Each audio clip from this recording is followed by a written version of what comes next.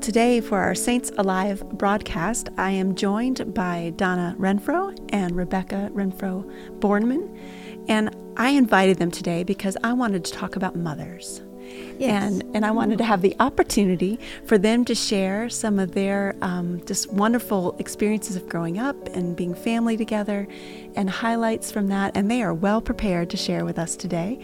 And they are going to reveal many things about their life journey and about their mom that will be new information for me. And I just look forward to it so much. So why don't I start by just asking, what's the age difference? And maybe, Donna, you can start and share. What's the age difference between you all and then other siblings that you have? Right. Well, there are three of us. There were four. We lost a brother, but there are three girls, and I'm the eldest.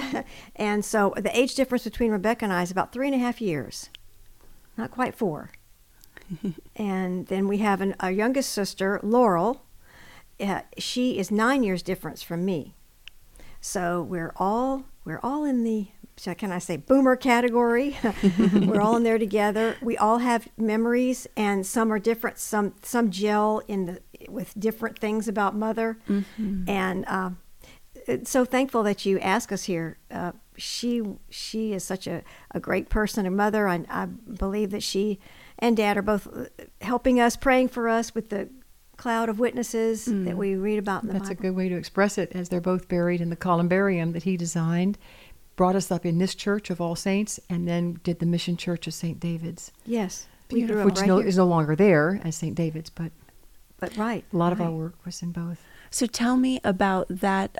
What era was that St. David's was started as a mission church? And were you at the very beginning of that, and you went to be part of that plant? What year was that? 60s, wasn't it, Rebecca? 60s. 60s, and a bit early. I'm pretty sure, because I remember at 11 and 12, we loved this church. We loved All Saints. And I just particularly remember one Easter, Rebecca and I said, we got to go back to Easter services. But we loved St. David's, and I think it may have been, the ground went up in the late 50s, but 60s, right, Rebecca? Right. Total different design, total different way of worship. Correct. In the round with the huge altar in the center. Very, very different. Mm-hmm. And we were very active in the choir, music, and a lot of young people. So it was a large church for a number of years. Beautiful. It was. Now, what did your mom and dad do as part of that start of that mission Always church? the daughters, always ushering, always a part of the ministry there. Mm-hmm. Now, Dad was on the vestry as well. Yes, he was. Dad later in life, Dad was always a man of faith, but a quieter faith, okay? And he would tell me sometimes, I'm not exactly like your mother.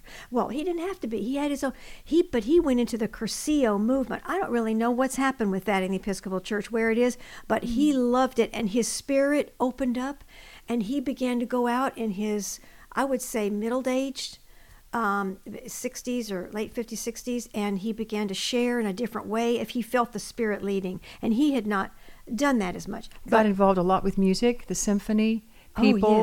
Oh, yes. They named a room after him at Peace River Center and the Wheelhouse, so he was actively involved in that, whereas Mother was traveling profusely around the country, setting up the Daughters of the King, the junior daughters, and then she would take me with her.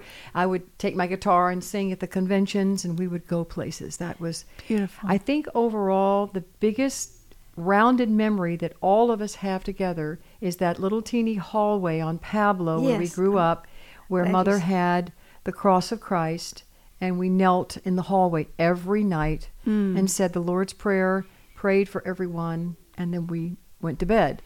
And that was I guess what you call a universal theme that we all could remember and say that we related to. Yeah, we had an altar in the home. It was in that hallway, and Mother and Dad were different socioeconomically, not so much intellectually. They went to college, but she grew up, you would think she grew up with more money, but that had nothing to do with the way we set up home, because we lived simply.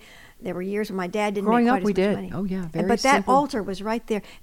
My first memory of Mom was how to pray as a young girl. How to pray. Beautiful. I just shared that with Rebecca recently. A book of prayer, and it said prayers for girls. And then she led me into junior daughters, And Rebecca and Lolly, I believe Lolly was too, wasn't she? Lolly was too. Now say, because there might be someone listening to this Correct. that don't know, what does it mean to be a junior daughter? So tell me a little bit about that experience. What age would one be if you were a junior daughter? For me, we started it was junior high. late elementary, junior high, because you're old enough to confirmation came somewhere right before that. So you know about the church, and your faith is beginning to grow, at least back in those days. Mm-hmm. I was looking for the So daughters. I found one of Mother's, I'll show it to you here since you can see it. She would do her speeches and presentations to the daughters, and I've got so many of them at home, and they all fell out this morning. And a book of the index one that cards. I brought with me was one of her discussions of what it means to be a daughter. And as I think I shared with you several times, if your listeners want to know that the Daughters of the King, the prayer belt of the church, began in 1885, and she talks about that in here and starts you out. And then she came to visit me in New York and took me to the church where it started. Beautiful. So that's why it meant so much to start paying attention and going back to where and why were they initially started. It was to help people in their individual pews. So that's where Mother took me back to explain something to me that I knew nothing about. And of course, seeing it there in New York was an eye-opener for me and helped me understand, the daughters had a ministry as the assistant to the pastors from the very beginning, and that they were responsible for their pews. And to help people and to be there, just like you're doing. I've watched you with all the new people that come in as our chaplain of the daughters, the underlying prayer group, that belt. So it was interesting to find that. Yes. And were you a junior daughter? Were you in Yes. teenage years Yes. at that point when your mom took you to New York City? Yes, and when I began college, she took me to the convent right outside of Cincinnati and had me join as an associate.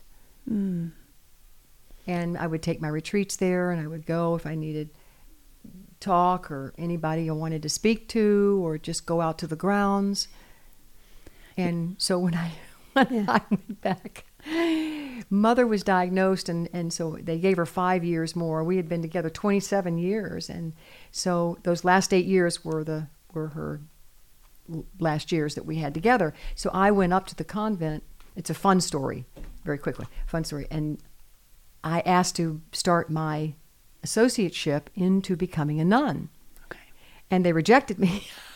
So I came home. I did not think you were supposed to be a full nun. of tears. I love the idea. And of course, eventually then the Lord brought Dan into my life, and I was able to have everything returned back to me sevenfold that I thought I was never going to have. The Sound of Music. Mother would have said that in her book. She was always using different things. She wrote a book, by the way. Some of it we're pulling up, step down. But yes, her journey wasn't always easy. Because what led her into the daughters, from what I remember and what she even restates, is the loss in her life of her son, one of the greatest things that God blessed her with. And she was able, with joy and with God's help and with the Word of God, to pull through that. She says that. She credits God and the Holy Spirit. But it wasn't easy. And she said, when you step out, she said, some friends...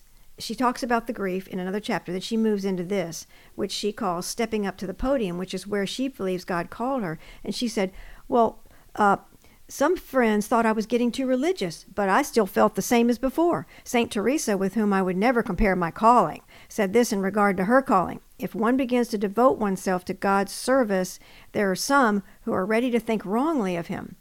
And self-defense compels one to seek companionship until he's strong enough to overcome depression.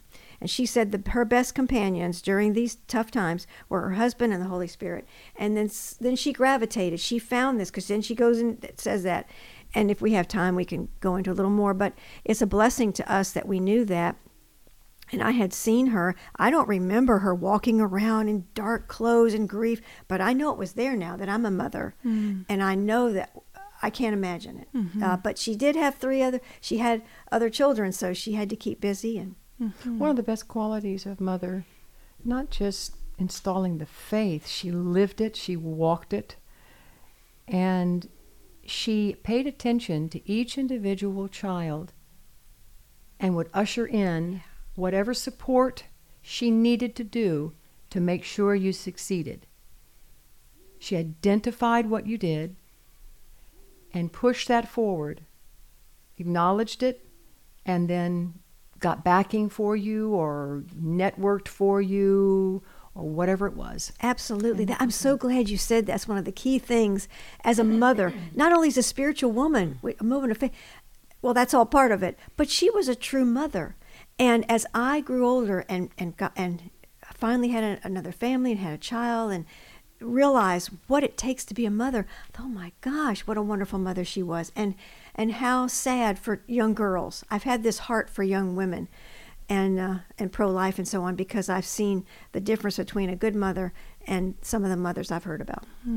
So Rebecca, describing what you just said about your mom, can you give a specific example either from your life or what you saw her do for a sibling?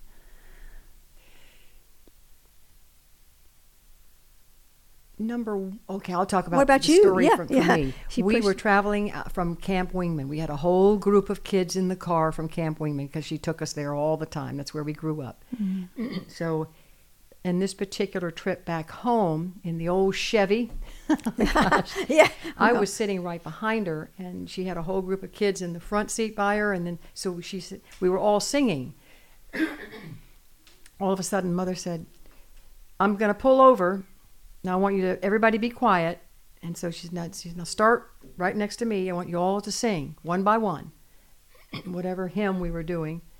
So she listened. All right, you stop. And then she had the next one. She reached me, and I sang my section. She says, "Oh, okay, that's what I wanted to know."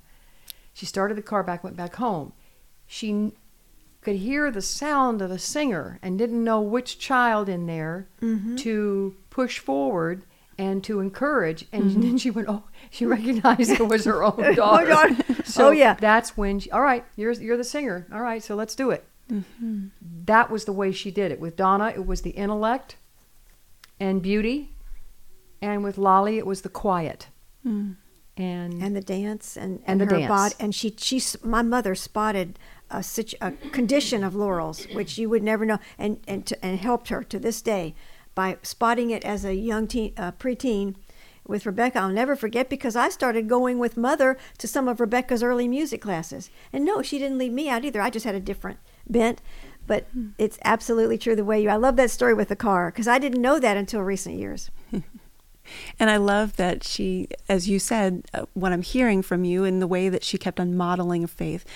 So she gave you the opportunity to worship at home and have that time together.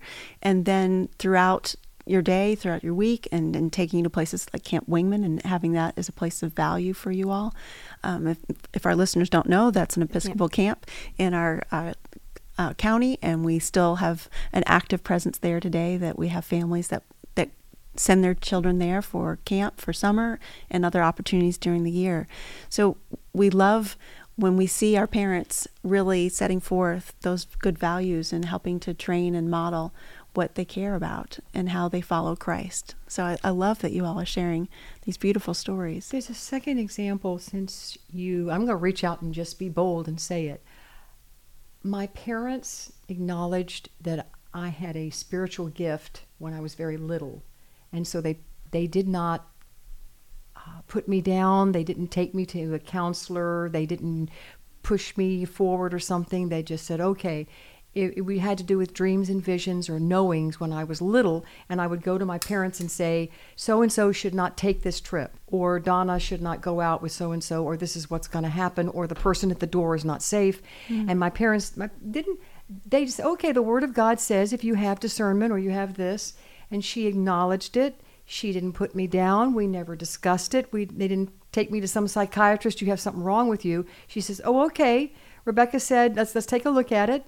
Let's pray about it. And then it was always about saving a life. Beautiful. Mm-hmm.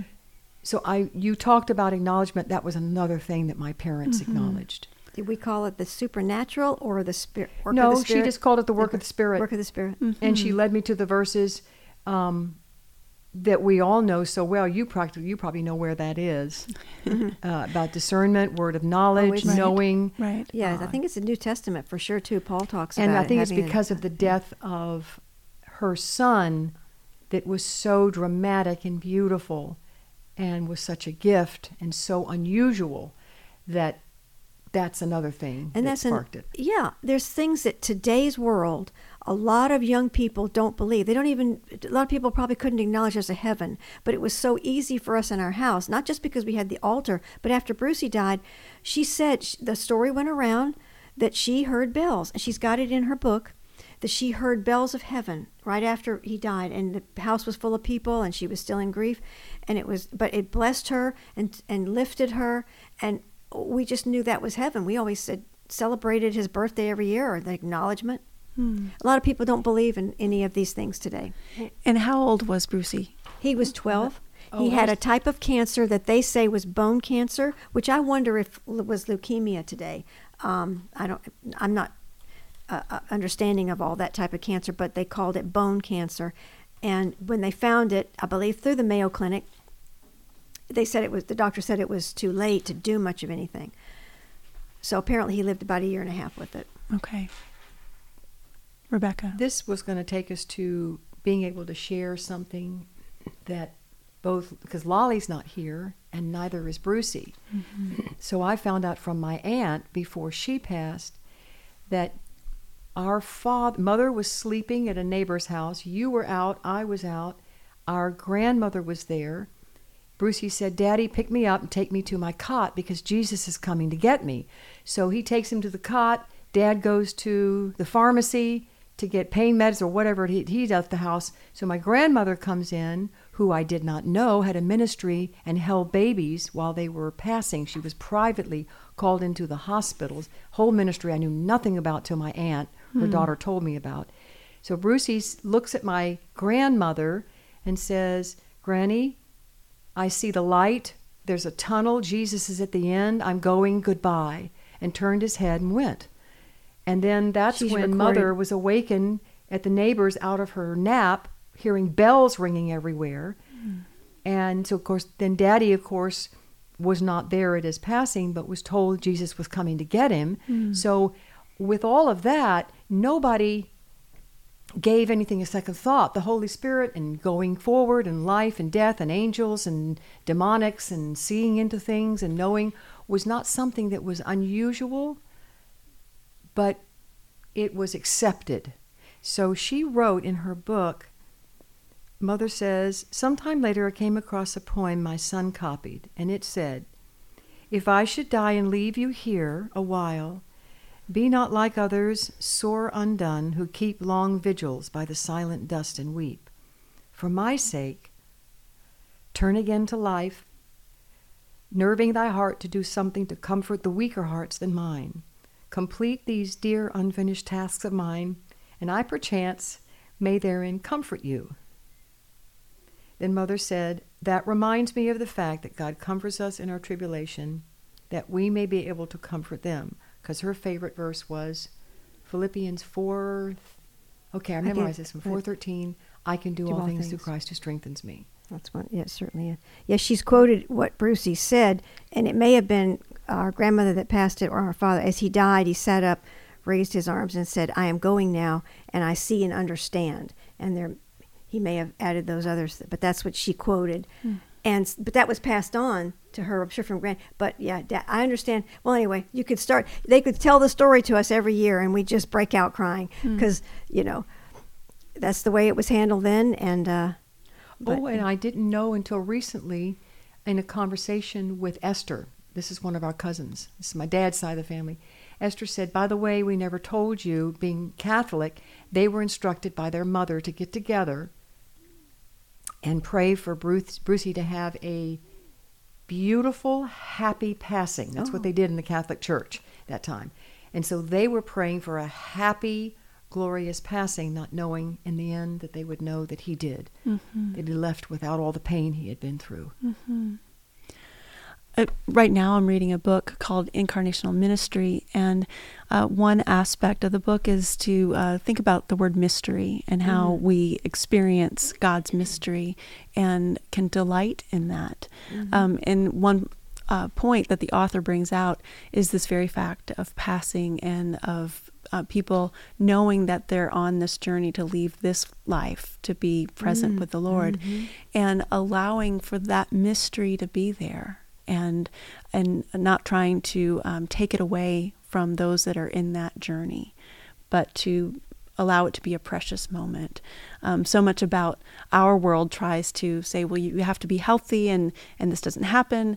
But yet we all know it does happen. It's just part of the life journey. It will happen. So how do we embrace God's holy presence in the midst of that? And you have shared through this testimony of what your family experienced, what you experienced, and then continue to remember. And then you have this beautiful gift from your mom to have this book from her to keep having those thoughts keep coming back to all of her life experience and how it keeps pointing to Christ and what Christ has done in her life and for you all. So thank you for that beautiful gift of sharing that testimony. Is there anything else that you would like to share before we close today? Yeah, Lolly is not here today, and I had asked her to send something so that she could voice her thoughts, but she's at school at a counseling session with a handicapped child today. Bless her heart, she's busy, she's doing her work. After 6 heart attacks, so blessings to my sister and her husband. And Mother put in a poem that my sister wrote. And of course I brought all these wonderful letters from people all over the world that were sent to my mother that she kept. So I was looking at them this morning, and that was through the daughters, the from connection the daughters. that It she has to had. do with the daughters, thanking her for opening up things, no matter where she was around the world or the islands. She loved the islands. Okay, so here, a second poem by my daughter Laurel. So Lolly's not here, so here's what she has. Lolly said, "What a pair we make, the impregnable two, armed with our shields of faith, skipping joyfully along the straight and narrow path, heart in heart. We sign the hymns of heaven, breaking the eternals of silence with nature's song of exultation. Eyes upon the star, illuminating the way, revealing each carefully hidden trick of the stirrer that's covered with a coat more tempting than the apple of Eden. But praise be, only a prayer away rests our home, lying not at the end of our path, rather at the closing of our eyes, trusting the Spirit's guiding love." That's Lolly. She needs to write. I know. Growing up. Yeah. How old was she? Do we know? I want to say she was probably she was probably in her teens. That's very mature. She was she was very spiritual. Not that she isn't, but she was brought up in All Saints as well. So she's not here, but that's from her.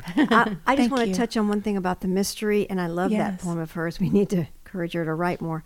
But what you were saying, that the mystery, a lot of people don't. They want everything has to be so black and white, or maybe science, and nothing wrong with science. God created all of that too. But there's mystery in life that we might have a tendency to run over it, squelch it. And so being open to it then, right? And thank you for the witness that what you've shared about your mom and how she raised you all to be open to that. So the personal story that you shared with us, Rebecca, that she just received, this was something that God was doing in your life and continues to do in your life. And she was open to that and honored it and blessed that. So what a beautiful gift that she has given to us. And now I get to receive it as well. And all of our listeners get to receive it. I know she would love you. I know she would be rejoicing at your work. She would. And your fellowship and your guidance through the use of what you do in your ministry through as chaplain for the daughters. I know for a fact she would just really acknowledge that, and we want to do the same. And I want to say thank you for being our leader. You're welcome. Now, we haven't said your mom's name and her birth and death dates. So would you do that for us, Rebecca, to honor her? She was born in 1920 or 21? 20. Her name? 1920. Her name? Full name? Julia Lorraine Langdon was her full name. Right. But 20, and she died in 2016 in October 24th. Our sister's birthday. Okay. She passed away in the morning. And we were all there. All together. All together. What a blessing. We made a decision to create a hospice house. And we all Fortunately, took the we had rounds the together. time. That's right. We had the time. The doctor, and it just worked out. And Mother hung on. Yeah, she could still say the Lord's Prayer to her last week. It was a blessing. And she, yeah, got to I be think with her. anyone who is listening who is taking care of their loved one, just know that God is honoring that in a way that you will not even understand. But if you do, it will be given a reward triple fold that is beyond our comprehension, taking care of that loved one. And if they're in dementia or Alzheimer's or any of that state, there are two big ways of reading the Word opens those doors, and music. I've experienced that as well. That music is a huge part of connecting with those that are in this mysterious time of being present with the Lord, but still being here, and we're just part of that precious moment. So, well, since you mentioned the Lord's Prayer, why don't we close with that? We all say it together. Okay. All right. Our Father, who art in heaven, hallowed be thy name. Thy kingdom come, thy will be done, on earth as it is in heaven. Give us this day our daily bread, and forgive us our trespasses, as we forgive those who trespass against us. And lead us not into temptation, but deliver us from evil. For thine is the kingdom, and the power, and the glory, forever and ever. Amen. Why don't we say the daughter's You lead us. I usually reference a book when I say this, but I know it well enough. If you lead well, I will follow you. I am but one, but I am one. I cannot do everything, but I can do something. What I can do, I ought to do. What I ought to do, by the grace of God, I will do. Lord, what will you have me do? Say that last line one more time. Lord, what will you have me do? Amen to that. Thank you both for this beautiful time of sharing. Thank you, Kathy. Thank you.